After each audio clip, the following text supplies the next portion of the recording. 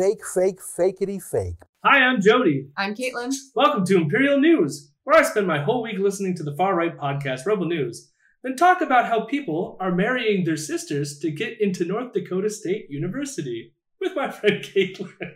Great. How are you, Caitlin? I'm doing well. How are you? Have you ever considered marrying your siblings to get into university? That's gross. No. Not at all. Why is that what Ezra did? Oh, well, no, but he thinks somebody else did it, and we're going to get into it. I just think that people need to know that we, in fact, have a Patreon. Patreon.com/Imperial News. Please donate if you can. We enjoy money because it allows us to do this podcast. So help us do the podcast. And now enjoy the Imperial Roundup. Hello, my rebels. Hello, my rebels. I'm a good boy.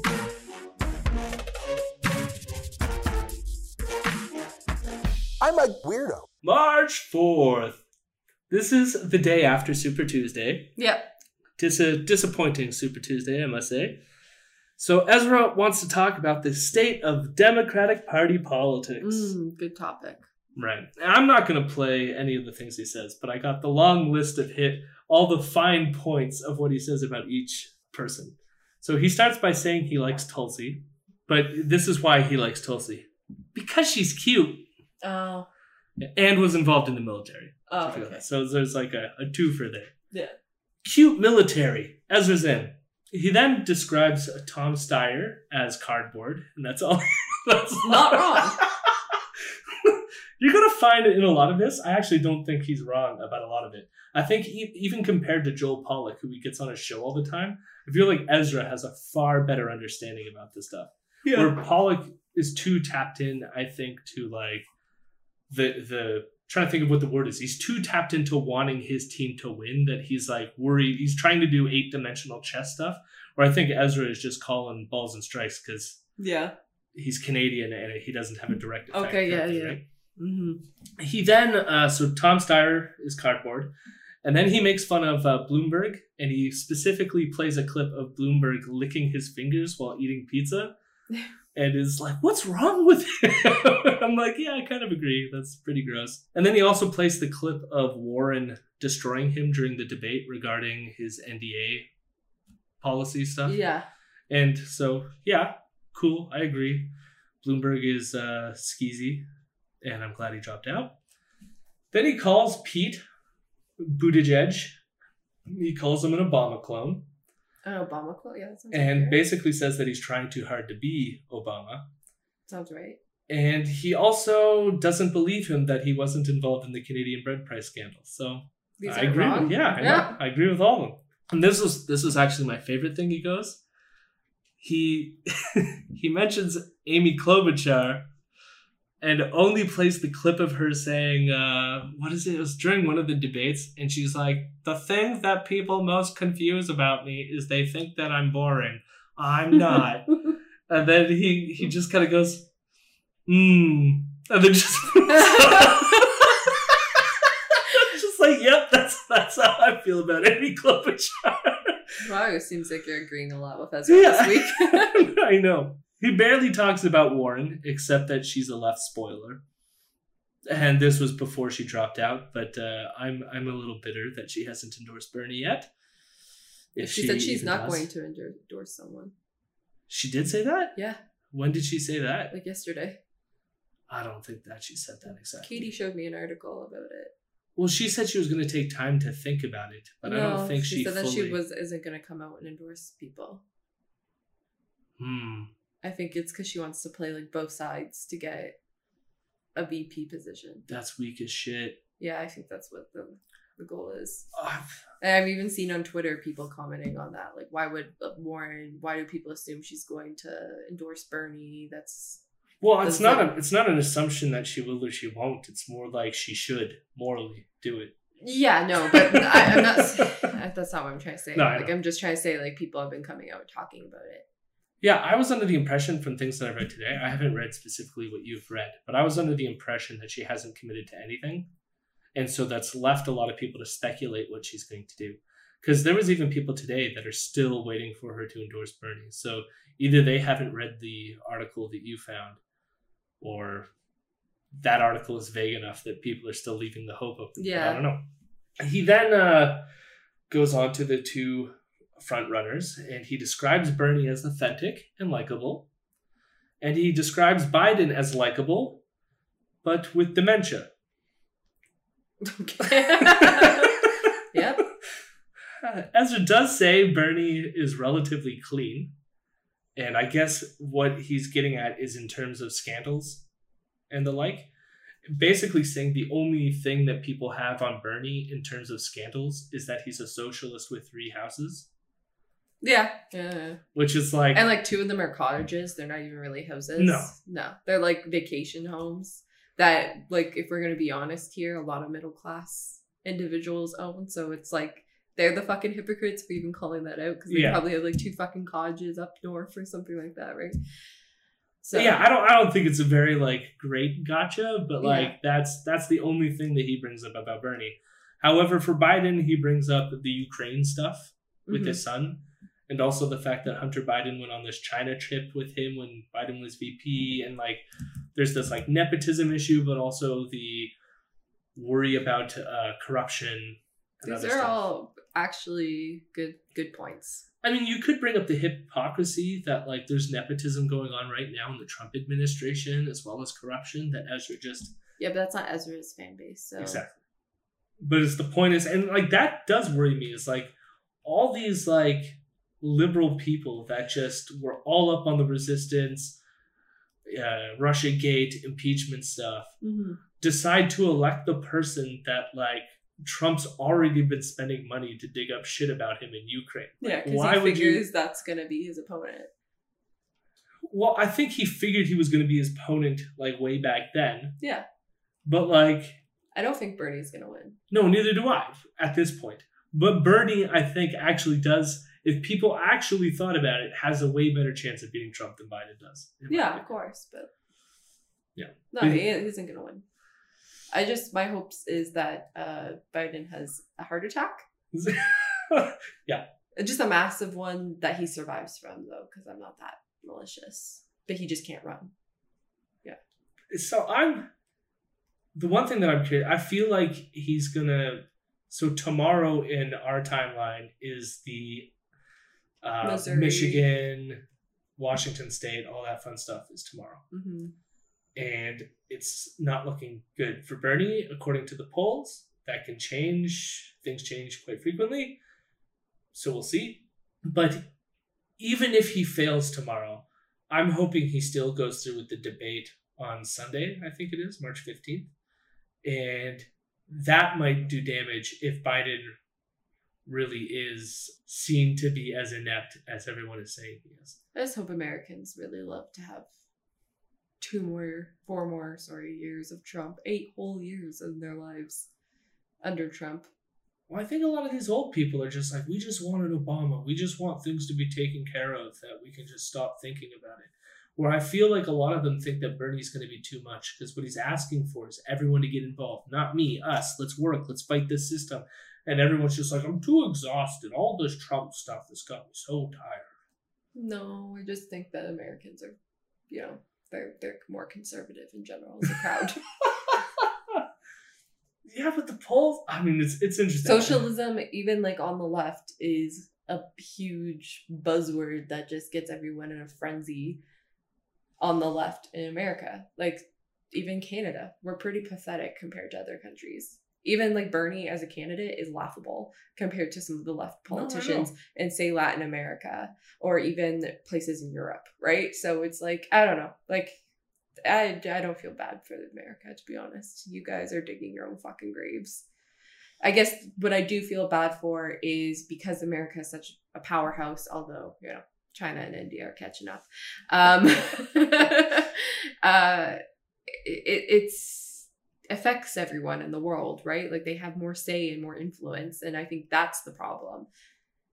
I almost feel like, in that sense, like other people from other countries should have a say in American politics. Like, it's like what you do with your stock market affects my stock market, affects my ability to afford Yeah. goods, affects my ability to have a job, affects the wages I get paid.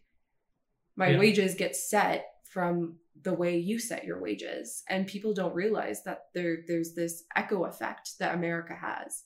It's like when the 2008 financial crisis happened, it was like an echo effect into like Canada, Latin America too. They had crises going all over. And that is because of the States and how much of an influence it's had over these years. And it's just like, how is that fucking fair? Right?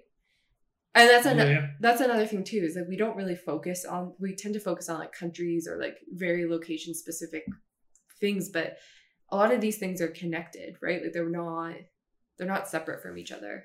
And that's why another thing I think is flawed about democracy, right? Is I think my vote here is only changing this specific geographic landscape. It's not. It affects people from like the very local specific all the way to the entire world. And I can even say argue even into like space and You're saying we need a global government? And Are you a globalist? I feel like the next step is people are gonna say, well, there already is one, the Illuminati, and like they're the secret order or something like that. Like, no, that's not what I'm trying to say. I'm just trying to say the way we have democracy right now, especially in a globalized world, makes absolutely no sense to me. Yeah. It's weird. Like, it's weird to think that everything, business, stocks, jobs, labor, right, technological growth isn't localized anymore. It's all interconnected. So why isn't politics and democracy? Well, it needs to be. I mean, like, I'm a big fan of, if not globalism, a kind of international left movement that takes. Oh my gosh, I know, right? Like, but it's like part of the issue is that we're not going to get anywhere close to that unless we start. And you know what? Like, I mean, you talk about the America being like conservative. You know what it is?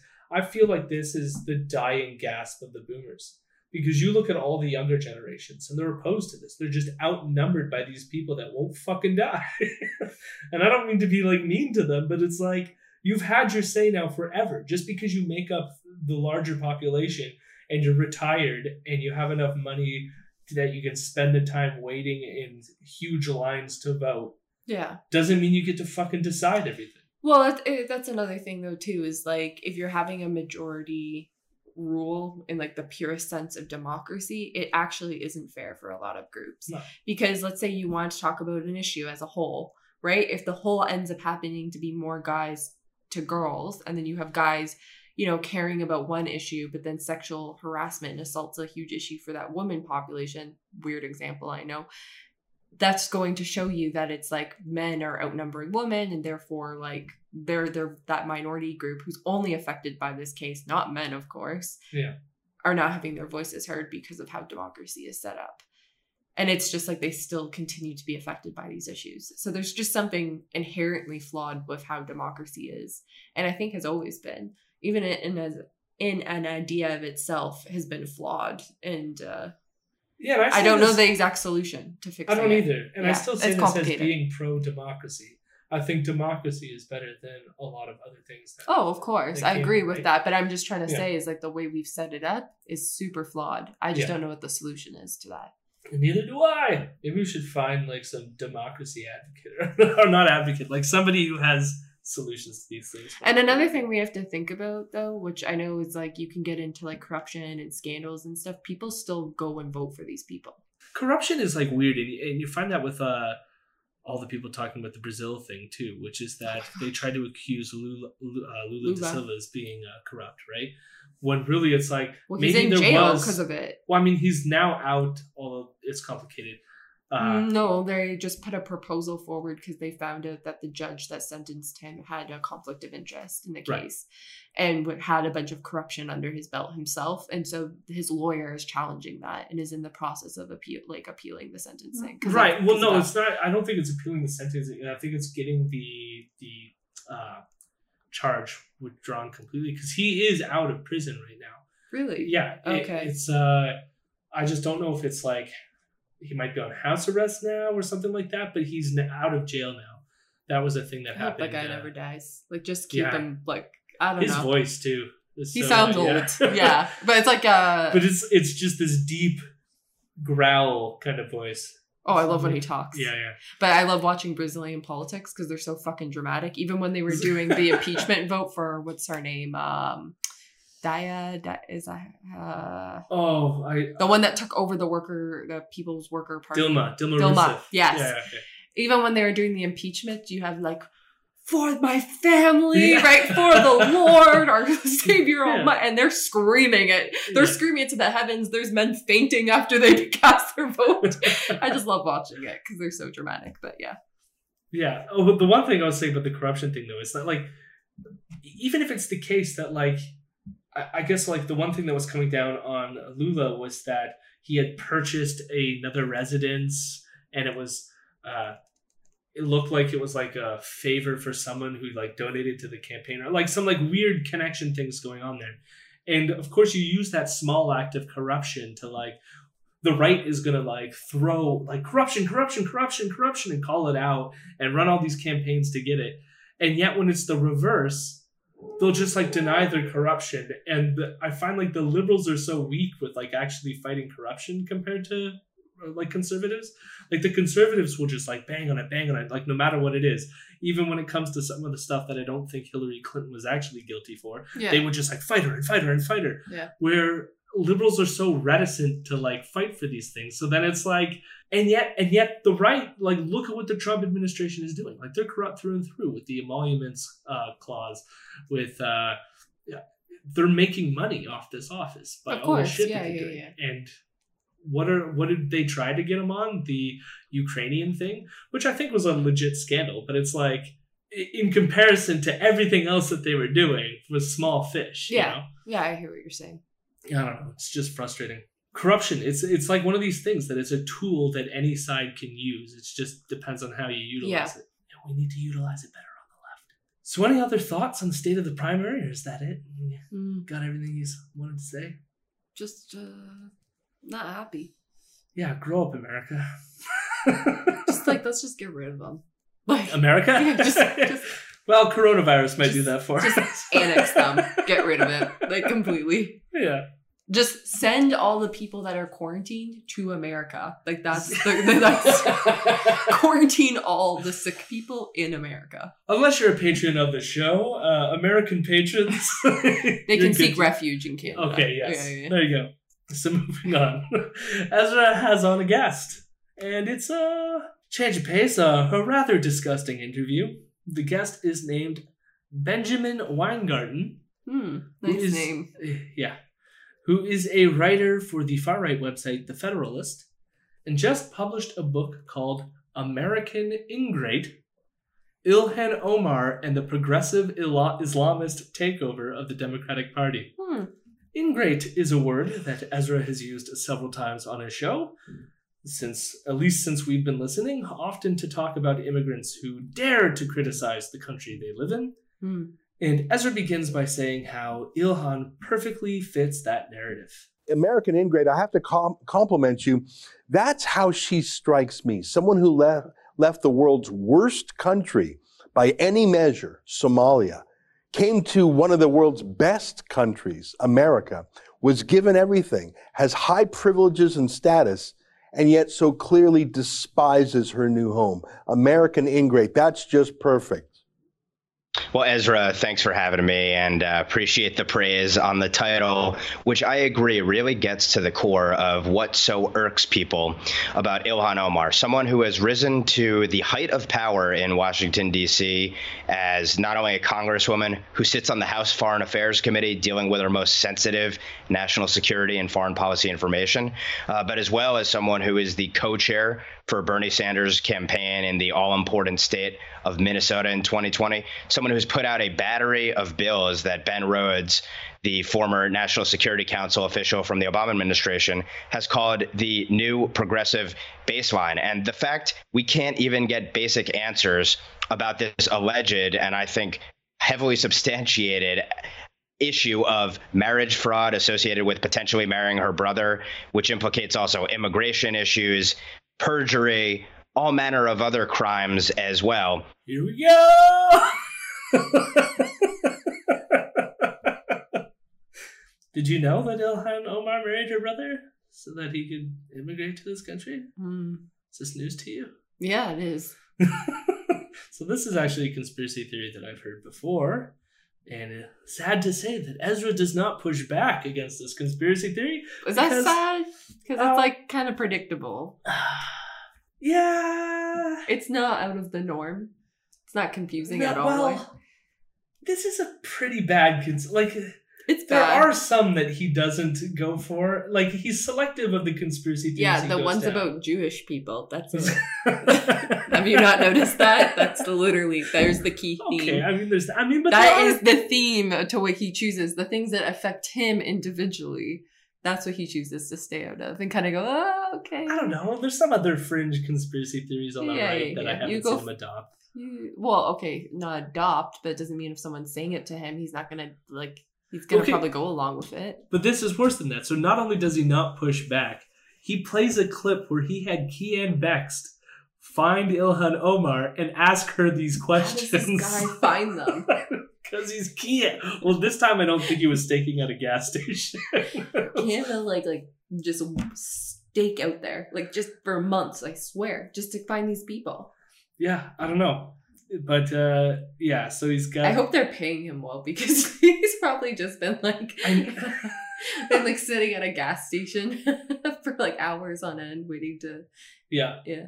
Well, I think he's getting his own show now, because, I was glancing at their YouTube... Well, his own show within the Rebel Hierarchy, because I noticed on the recent clip with him, it had, with Sheila Gunn Reid, it's The Gun Show, or, whatever, or, the Rebel Roundup with David Menzies. In case people didn't know why I called the segment the Imperial Roundup, I just basically stole it from David Menzies. What is this? Are you guys kidding me? But there's a new one for Kian. I can't remember what it is. It's Sound the Alarm with Kian Bext.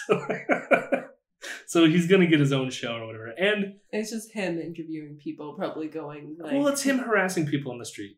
That's all it is. Yeah. And, I mean, because here's the thing, is you don't want him sitting at a desk. We've heard him speak. He's boring. And so it doesn't make for good he's got those great podcasts. One-liners, though. Investigate Jeffrey Epstein? Yeah. This is part of it is just his, especially when his brain is still thinking on the spot. There's a lot of, which doesn't make great radio now that I've all subjected the audience to. I mean, Ezra, when he was just talking about this, when he said privilege, it was spitting at the mic. Privilege. Yeah, that's exactly. That's why I was chuckling a little. It was very plosive. Yeah, because what are you doing? I mean, sometimes I do that too. That happens. But he sometimes goes at it a bit too hard. But anyways, getting to this claim. This claim was first brought up around 2016 by an anonymous person on a Somali community website. The story goes that Omar was married to someone named Ahmed Hirsi in 2002. Mm-hmm. Omar then married her alleged brother, Ahmed Nur Syed Elmi, in 2009. Omar then divorced Elmi in 2017, and then reconciled and remarried Hirsi in 2018. Now, the reason why this plays out, because you can tell that she didn't divorce Hirsi before apparently marrying this person that's allegedly her brother, and that's because when they were first married, I think it was some sort of Islamic thing. It wasn't recognized in law. But when they reconciled and remarried in 2018, they legally got married. They are divorced again, I think, because they're no longer together and she is dating someone else. But Hirsi is the father of her 3 children. Ilmi, who's this other person who's alleged to be her brother, was a UK citizen and allegedly married Ilhan, his quote-unquote sister, to gain US citizenship and to go to North Dakota State University. There are many reasons for why this doesn't make any sense. The first is that her entire family were documented Somali refugees. Okay. And so they have lists of all the siblings, stuff like that were at this refugee camp because the whole family was there. Yeah. And this Elmi person is not listed as one of the family members. If he truly was her brother, he could have gotten PR status and attended the university, no problem. They didn't have to commit marriage fraud and do this loophole thing. 3, after their divorce, Elmi returned to the UK. So why did he need to break the law to get US citizenship when he was just going to return to the UK after they got divorced? 4, given that Elmi was a UK citizen and had access to tuition-free universities within the EU, why did he need to engage in fraud to pay $250,000 to attend North Dakota State University? And 5... Because it's America. America! Yeah, exactly. North Dakota State University. And 5, there's no evidence that Elmi even applied for American citizenship or obtained U.S. citizenship even while married to Omar. So why do these rumors continue? Part of the problem is that there is a Islamophobic right-wing community that constantly digs into all these documents and shits and finds like dates and names and starts like weaving these conspiracies together. Yeah. And since the rumors started, they won't give up on it and keep on harassing her. The other part is that there is likely to Omar wanting to not talk about this. If you look at the timeline there, she was with this man, the father of her children. Then they had some sort of separation. She started seeing this other guy from the UK.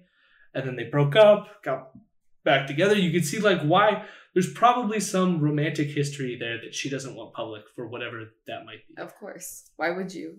Exactly. Especially when your job is so public too. It's like people don't need to know all those Right. intimate details, right? Like that should stay, you know, And divorces separate. are often not pretty. No. So there's reasons to want privacy while going through them. And it's like she's not a fucking goddamn celebrity. Like, get over it. Like, we don't need to know the scandals and the gossip and stuff. So, I mean, I don't even think we need to know that about celebrities, but we do Yeah. anyways, right? Because it's a whole industry out of that shit. Right. But it's like, why would anyone who would want to display I'm getting a divorce unless you're talking to your close friends or family and want support from people? Yep. And why would you want to be ridiculed by the public about your own divorce, right? Because especially women, we're always like demonized in those situations. Yeah. And she's a woman of color too. She's also of the Muslim faith. I can just imagine what some people would be saying. Yep. Yeah. I mean, she's getting accusations with the recent boyfriend as well, having to do with, I guess he was married to someone else when they started dating or something like this. And again, I don't know any of the details. It's just in my search for this information, all these like conservative So I rumor don't give websites a would pop fuck. up. Like, I just don't fucking care even if that was the case. Like, it's her. No, exactly. I don't give a shit either. Weirdly, though, the brother thing, but even if that happened, I know it's like gross and weird, but I'm kind of like, I don't give a shit. Like, they married someone to help them out to get an education. Yeah, that sounds like a fucking horrible thing they did. To get an education at North Dakota State University, no less. So the only other reason that these rumors continue to go is that, because you could think, all this person has to do is come forward and say, I'm not her brother. Mm-hmm. And so far he hasn't come out at all to say anything. Yeah. And so Well, how big of a issue is this is my first time ever hearing this, so people have hunted him down to try to get information out of him. And he's probably like, I didn't ask to be involved in any of this. Yeah. And don't want to deal with it. He still lives in the UK, and I'm guessing still gets asked this all the time, but refuses to answer. And yeah. his, as sad as it is, his refusal to say anything just feeds the rumor mills. Yeah. Where I kind of like agree with what you're saying. It's like, who cares? And he shouldn't have to say anything. Yeah. Because all the other things that I already mentioned You about know, the these, fact like, that he's not on the list should these be evidence enough. Right-wing podcasts are kind of like the equivalent of gossip magazines for celebrities, but for politics, really. TMZ politics. Yeah, that's exactly what this is. Like, just a bunch of bullshit stringed together. Yeah. Just sell a product. Like I a mean- trashy mag. Yeah. And it's sad because, like, these ones, I mean, it would be one thing if that was just it. But of course, what's coming along here is all the Islamophobia and shit attached to it, right? Because, like, as they go on in the interview with this Benjamin Weingarten individual, they do things, they play all the clips of her saying. So, have you ever seen the clip where she says that, refers to 9/11 as this thing that happened? Mm-hmm. And a lot of right-wing people like lost their mind over it because it's like, it wasn't just a thing. It wasn't just a thing.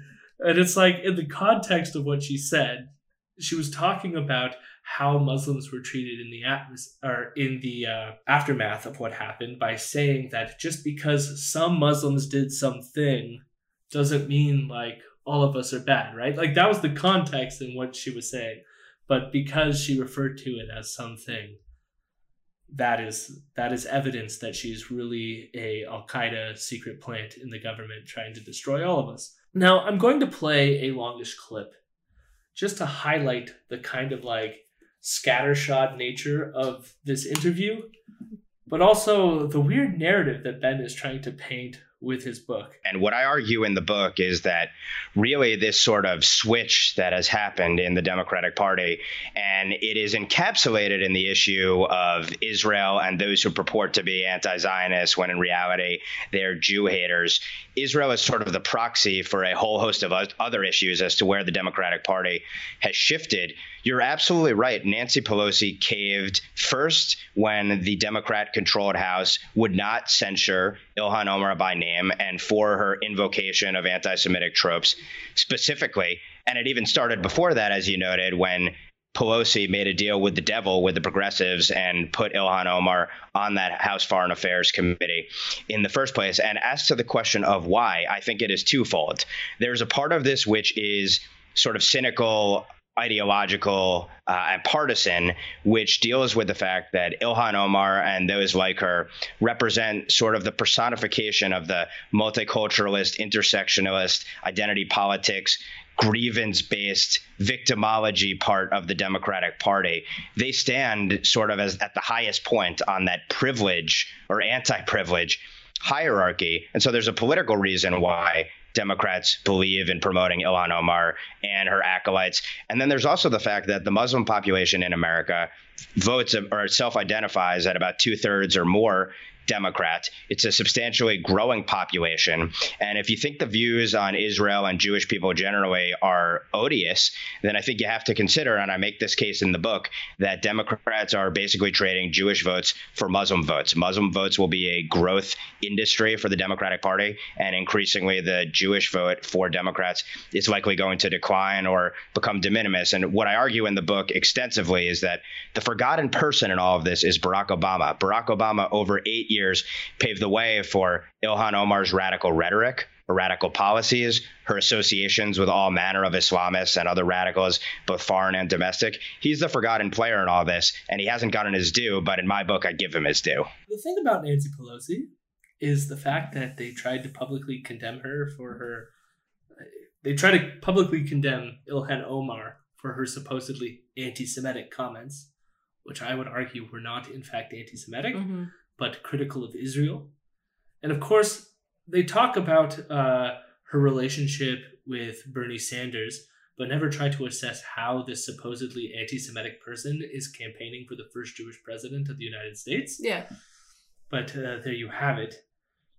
And the thing is, like, they did try... I mean, they're painting this picture that somehow Ilhan Omar represents the Democratic establishment.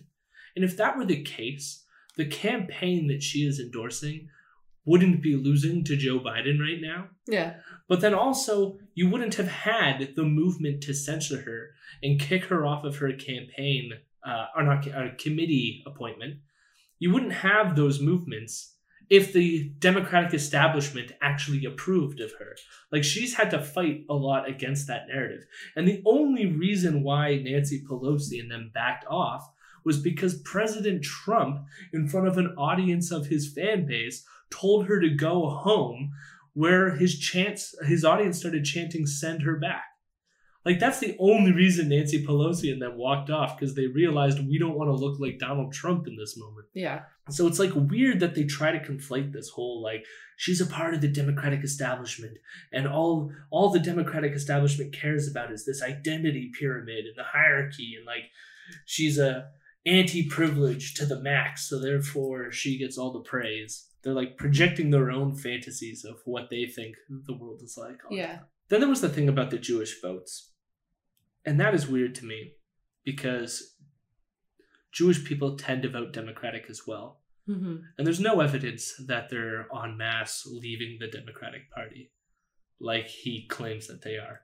But then there's also just this, like, what's not explicitly said in this moment is that he's basically saying that supporting Muslims is the equivalent of being anti-Jewish. Yeah. Which is insane. Yeah. There's nothing about what Ilhan Omar is doing and her, again, campaigning for a Jewish president has anything to do with being anti-Jewish. This talk just drives me crazy. I mean, I mentioned in the last episode that we recorded this day about my fighting the pro-Israel issues even within the NDP. It's just weird to associate anti-Semitism with the state. Mm-hmm. And then lastly, there was the one last little bit that Ben said in that clip, which is that apparently all of this is Obama's fault. And as you notice in the clip, that's all he mentions. And he doesn't explain why it's all Obama's fault, except that Obama got his due in his book. Well, probably because they all think Obama's a Muslim. That is it. That is my guess, is that if you read this book, there's going to be secret Muslim bullshit. Even though he's not. No. He is not. Like, there's that one picture of him at a madrasa, though. And where's his birth certificate? Ah! yeah. So... But I wonder, like, why he didn't lean into that. I mean, I think what they're really trying to get at is, like, oh no, minorities in our government. And Obama was the first. Therefore, he's led way to all these extremists coming and wanting to take our positions.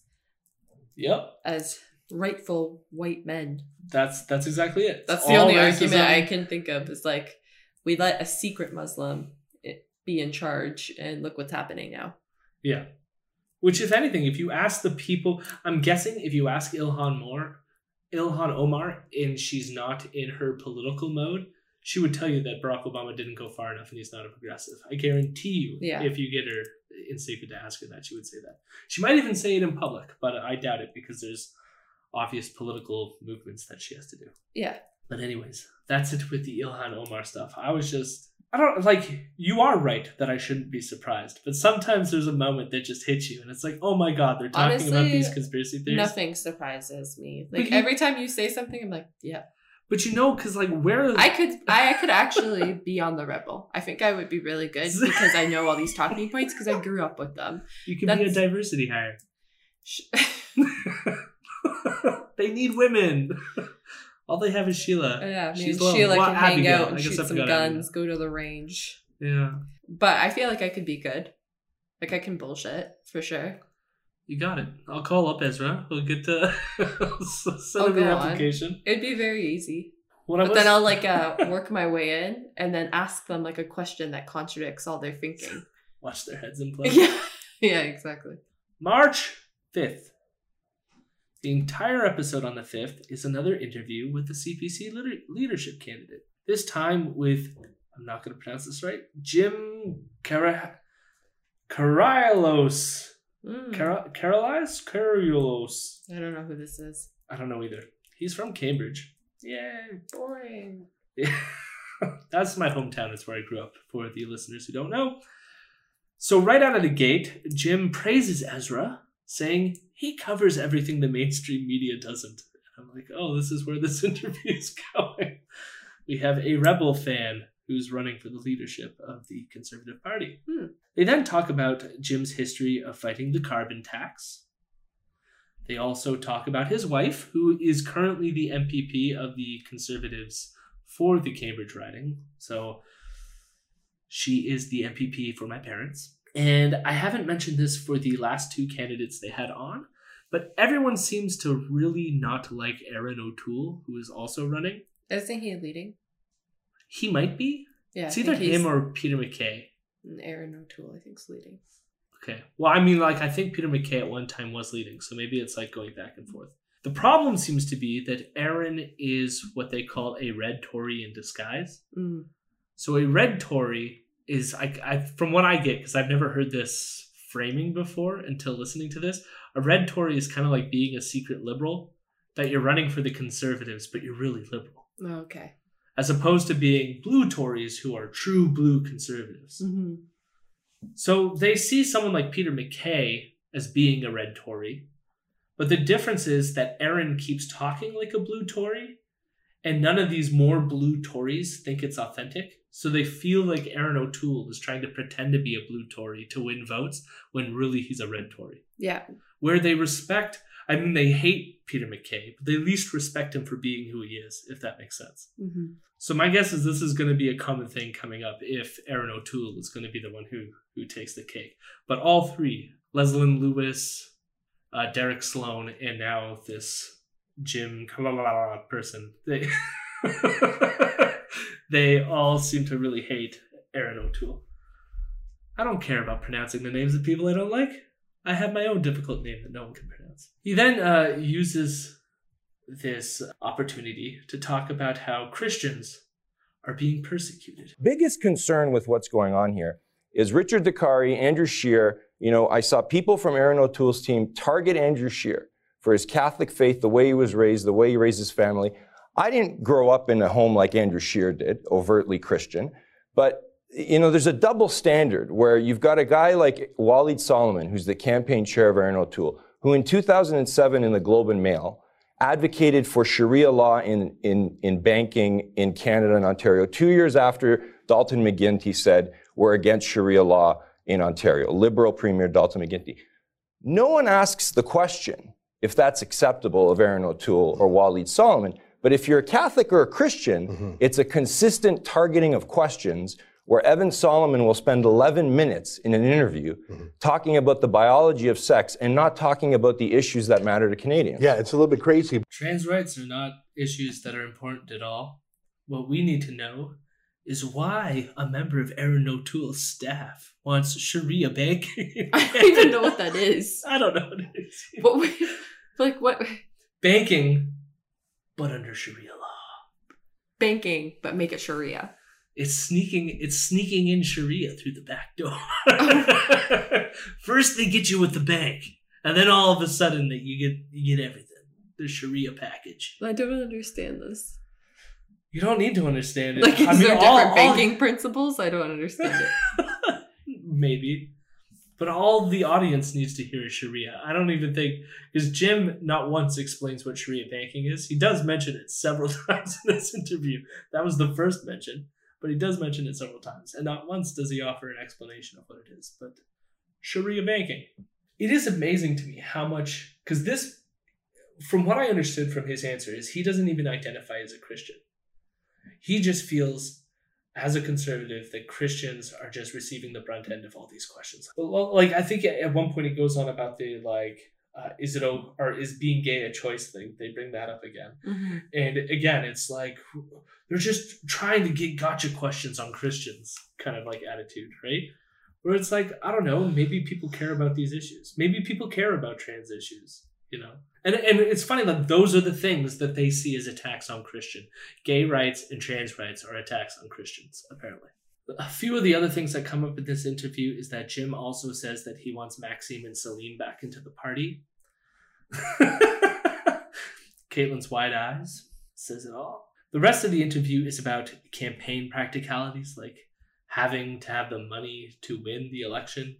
And Ezra doesn't think that Jim is going to get a sufficient amount of funding to take this campaign anywhere. But yeah, Sharia banking. Yikes. March 6th. Ezra is mad today because of a recent CBC article saying police are not probing recent train derailments. Ezra uses this as an opportunity to form conspiracy theories about the rail blockades, but he ignores the rest of the headline of the article. So he just says, police not probing recent rail disasters, and then starts going on about how this is obviously the fault of the Wet'suwet'en. Yeah. And yet the next line of the headline is, so say it again, police not probing recent rail disasters, crude oil derailments, deaths for possible negligence, which obviously has nothing to do with Wet'suwet'en. This is framed in the article as largely a corporate malfeasance issue, in that the RCMP does not have jurisdiction over rail incidents. That lies with the Transportation Safety Board, but the Transportation Safety Board doesn't have the ability to press charges for negligence. In fact, several people in the article, some of whom have lost family members in train derailments, criticize the government for intervening when it comes to the Wet'suwet'en. Mm-hmm. but they don't seem to intervene when it involves corporations and their negligence. Mm-hmm. And they have a problem with this. Yeah. Ezra at first doesn't mention any of this. Instead, he argues that police aren't doing enough to stop the blockades and wants to remind his audience that the indigenous people have AK-47s. I'm just trying to wonder, like, where did they get these from? Well, that was from the Premier of Quebec, who just said it out loud with no evidence. Yeah, And no, I know. He There said still last has week. been no evidence. But that's all it takes, is one guy to say something really fucking stupid in a position of power for all the right-wing idiots to take it and run with it. Ezra then plays a clip of Kean talking about how this is the 5th train derailment in 30 days, which sounds like a lot, but there have been more than 10,000 train derailments between 2004 and 2019, and that would almost be equivalent to 2 train derailments every single day. So, five derailments in 30 days is actually not that surprising. Yeah. The only reason it feels surprising is because it is in the news right now with these blockades. Yeah. So therefore, now any train derailment that happens from now until the end of this issue is always going to be like, what about the blockades? Right? Oh, I'm so done. Yeah. But Ezra finally catches up with the article and realizes that what it is really asking is why the companies aren't being investigated. And then he says a bunch of shit. Got it. So this huge story on the CBC is about railway employees who the CBC thinks are criminals. And the CBC is really mad that they haven't been investigated. And they say the police have absolutely cleared the blockades. Don't believe your lying eyes. Let me read this next part. It's incredible. The RCMP, OPP, Toronto Police, or Hamilton Police, all of which helped clear recent rail blockades, couldn't point to a single case over 20 years where they used their authority to probe a railway crash or fatality. Hey guys, don't believe your lying eyes. No. These protesters, they didn't do it. Believe Trudeau's CBC state broadcaster. Police totally took down that blockade, guys. You can see it right there. See that big red flaming snowball? That's a snowball. Police totally came in and took out that burning snowball, guys. The CBC literally said the police helped clear the blockades. I like that. They helped clear. That's classic. Yeah, they helped. They helped by staying in their toasty warm police cars while severely normal Albertans cleared this one in Alberta. We have literally had 5 derailments in a month, the month of railway blockades. And the CBC is outraged that the RCMP aren't investing the railroads themselves for a derailment that happened years ago on some other matter. That's their big focus. Ezra is trying to tell his audience that the RCMP and OPP are doing nothing about these rail blockades. And this completely ignores every single arrest across this country, including the one that happened recently in Thayendanegea, Yeah. in which the OPP Like beat violently cracked down on that blockade. That wasn't even a blockade. It was like close to the rail. And Ezra, again, has never at all mentioned any of that on his show whatsoever. So he can pretend to his audience that none of these arrests are happening, none of these blockades have been taken down, and yet we have clear evidence that that's not the case. Yeah. Of course, it hasn't been across the board. Some blockades haven't been taken down, others have. But he can just lie to his audience and say that, no, they haven't been taken down at all. Ezra then proceeds to claim, and I guess this is going to be a content warning aspect of the part of this podcast, and I don't even know perfectly how to proceed with this, but we're going to because they brought it up. Ezra proceeds to claim that Frank Alec, who's Chief Woos, beat his wife. Okay. Now, there is evidence for this. There is a newspaper for the local area citing a Klan sentencing against a Frank J. Alec. And this is the same initials for Chief Woos. Mm-hmm. As per the news article, the assault took place in 1998, and then the Klan sentence took place in 1999. Okay. There is a lot about the news article which Ezra does not mention, but he begins by stating that he received 9 months for this action, this assault. What Ezra doesn't mention is that the point of the Klan sentencing was to focus on more restorative justice and rehabilitative criminal justice actions. Yeah, but I kind of agree with Ezra on this. In what sense? I don't think, that's not good. Well, we'll get to it in a second. I just want to lay out all the facts first. Okay. So he went through this rehabilitative restorative justice procedure, and Frank's wife was present during this. I don't know whether or not they are still married. Well, I still don't know whether or not this actually is the same Frank Alec. We'll just leave it at that. But if it is the same Frank Alec, I'm not sure if they're still married or not. But she was present during the proceedings and took part in the sentencing, and also thanked those present for how things went. So she thanked the Klan that was involved in the sentencing, but also the legal helps that were present during this proceedings. The 9-month sentence was served in the community rather than in prison, and he was given a curfew and certain conditions. So there are several thoughts I have about this, if this is the same Frank Alec.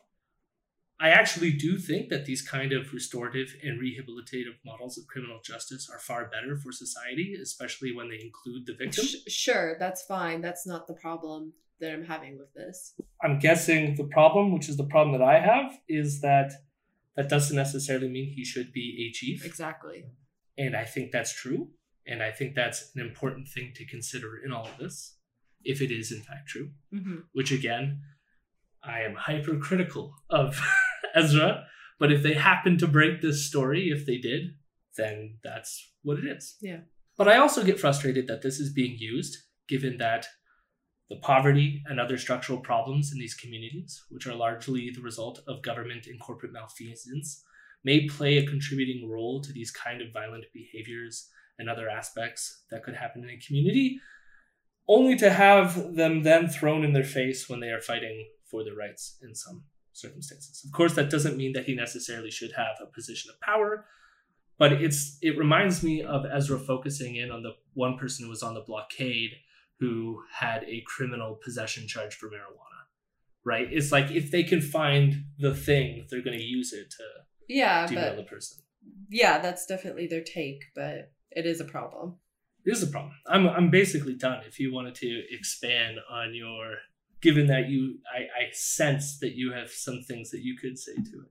No, it's you shouldn't really have people in power or having like a strong community say, like, it's fine that, like, I'm not saying the guy has to like be impoverished or like be in jail. That's what he did, whatever. No, it's not whatever. It's a big deal. But I don't think people should be holding positions of power if they're going to go around beating people. Yeah.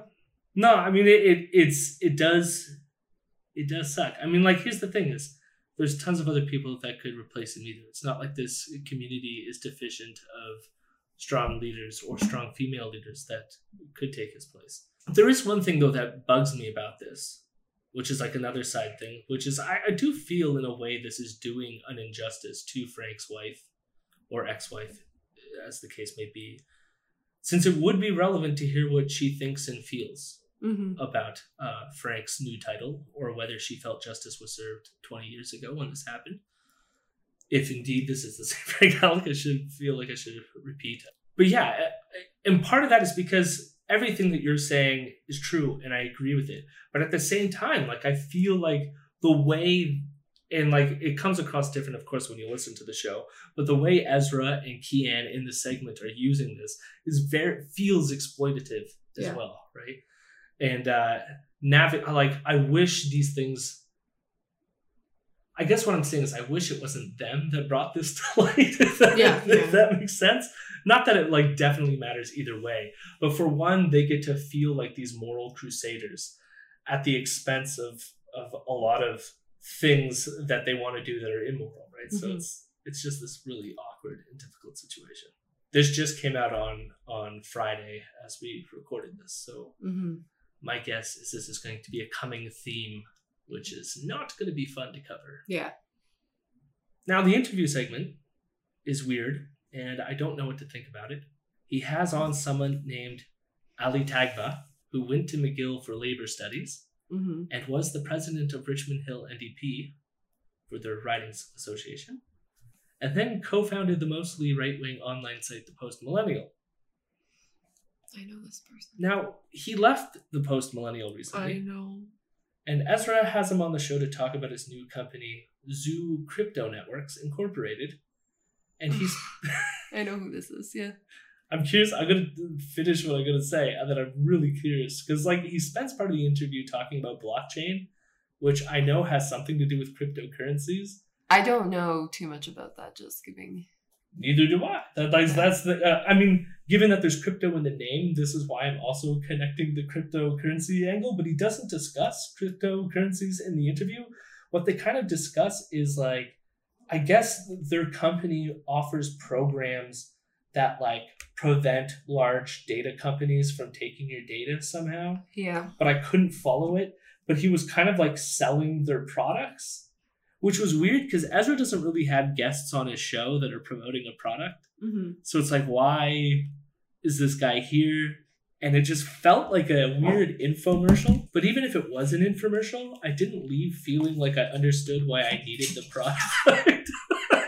So I'm just why have you heard this person? Because they're from Richmond Hill. Oh. That's where I grew up.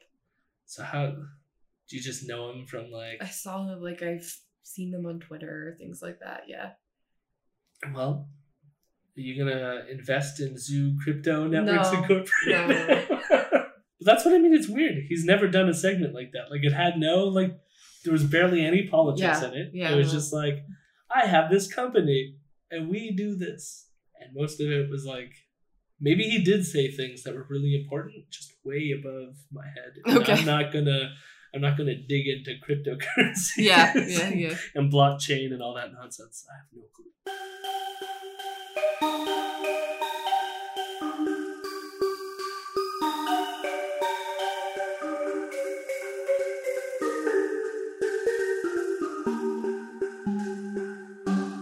Normally we were going to do a good news segment, but I think we decided that the world is burning in hell, and we don't really have any good news. Yeah. Got anything to say to the world, Caitlin? It fucking sucks. Yeah, it fucking sucks. So, good news later. For now, have some moments to just dwell in the uncertainty and chaos of the universe, and appreciate that someday it will all end. Hopefully it'll end when you're 80 and you've lived a nice, full existence. Life is bleak. Yeah.